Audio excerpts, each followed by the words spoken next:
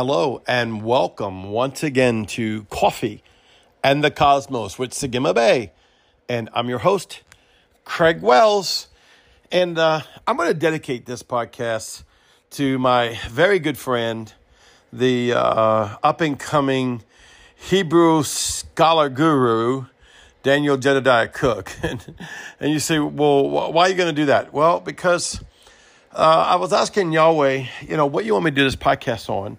Every podcast is different, and it's got to come fresh from the Holy Ghost. I don't have a manual. I don't have a script. It's just what Holy Spirit is saying at that moment. And what he began to put in my heart is come up here and see another perspective of yourself. And I know the of yourself part is straight from the vein of what Yahweh's showing me and what I'm writing my book about and what I want to get to you. But another perspective comes from Daniel Cook. He's a good friend of mine. I love him so much. He's my spiritual brother. He's out of the Gates of Zion, which is my spiritual father, just so happens to be his spiritual father.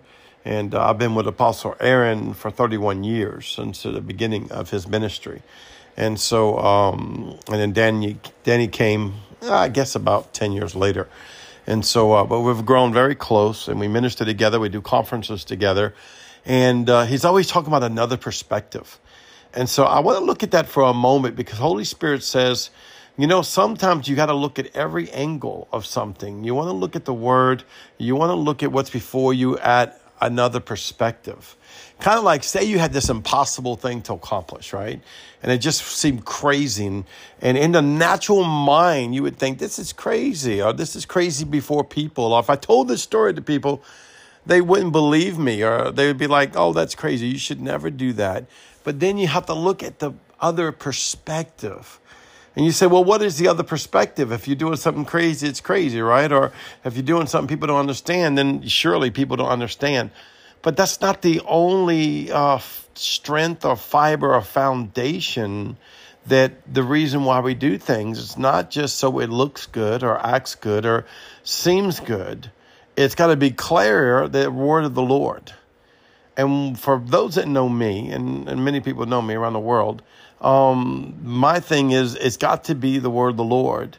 And if it's the word of the Lord, I don't really go by the perspective of man or even what you would consider natural wisdom.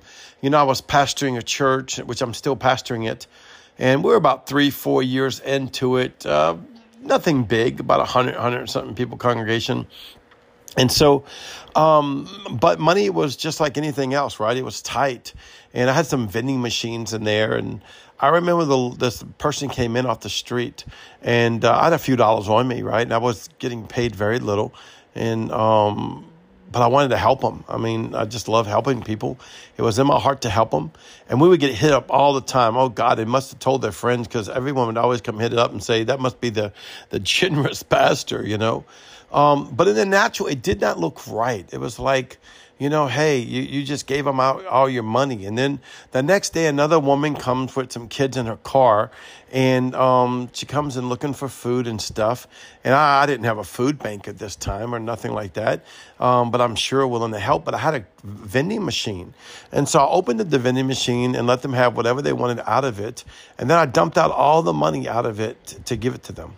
And it was not much, I think maybe $300, but it was a lot for us. It was because I had to replace all that food and stuff and be responsible for the money. And but I wanted to help. See, so the natural wisdom doesn't always go with the grain of Yahweh, or should I say the grain of Yahweh doesn't always go with the grain of the natural of wisdom. Now, you might say, well, wait a minute, Craig. Don't you teach from the 7 spirits all the time? And one of them is the gift of what? The wisdom, the spirit of wisdom. But I will tell you right now, Holy Spirit wisdom and the personhood of wisdom isn't always the wisdom of the knowledge of man. You have to look into another's perspective. I'll give you another story. I don't know why. Someone needed to hear this, okay? I had a word of the Lord that I would live in the subdivision that I would live in. And now let me help you. When I say the word of the Lord, an audible voice, I know you're probably thinking, oh my God, Twilight Zone again with Craig. I'm writing from a ministry. I went and ministered in Covington, Louisiana, actually Abita Springs. I'm riding home, and I'm going back to Mobile. I was at the Rock Church of Mobile at that time, which is now the Gates of Zion. And Holy Spirit spoke to me. I did not live in Louisiana yet, though I am from Louisiana, but I was in ministry training under Apostle Aaron. This is over 21 years ago. And they just started this new subdivision that you could see from Interstate. And they just put up the gate. It's a gated community.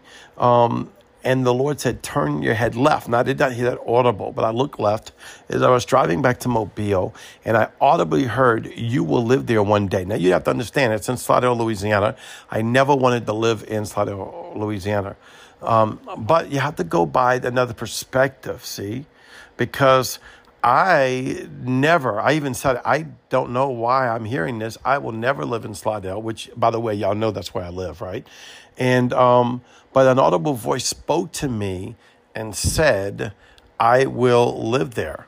And that's exactly where I live.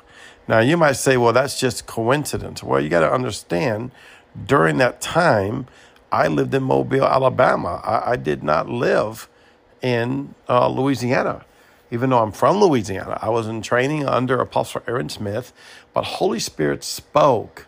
And so when it was time for me to move into that neighborhood, the Holy Spirit told me to sell my house. Now, Katrina came. Y'all remember Katrina? I lost everything to my name.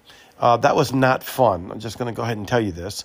And I was leasing a house. I was pastor of a small church, leasing a house. This was, 16, 17 years ago, just making ends meet by faith. And the Holy Spirit said, sell your house. Now, I'm like, okay, God, sell my house. And the prices of houses, when I bought the house, because I lost everything to my name and Katrina and had to go buy this house. That's not the house that I wound up in. I was leasing a house, lost everything. And I went and bought this house. God blessed me to buy this house. A beautiful house, though. It wasn't big, but it was beautiful, modern, everything brand new, and it was gorgeous. And the Lord said, sell it. I was in it for 2 years. And the Lord said, sell it. And I'm like, okay. Well, to sell it, because the Katrina prices were so high, I would have to lose $7,000 to sell it. And I had $7,100 in my account, and that was it. And the Lord said, sell it. Now, nobody agreed with me. None of the wisdom of men agreed with me. Everybody said, you're going to lose your butt on this house, and you're going to lose a little bit of savings you got. And I'm like, well, Lord, wisdom is telling me, leaders are telling me, friends are telling me, no. But the word of the Lord said, go, sell it.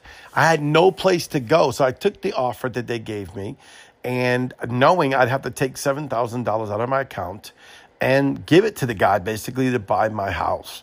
And because the prices dropped, because it was so high after Katrina.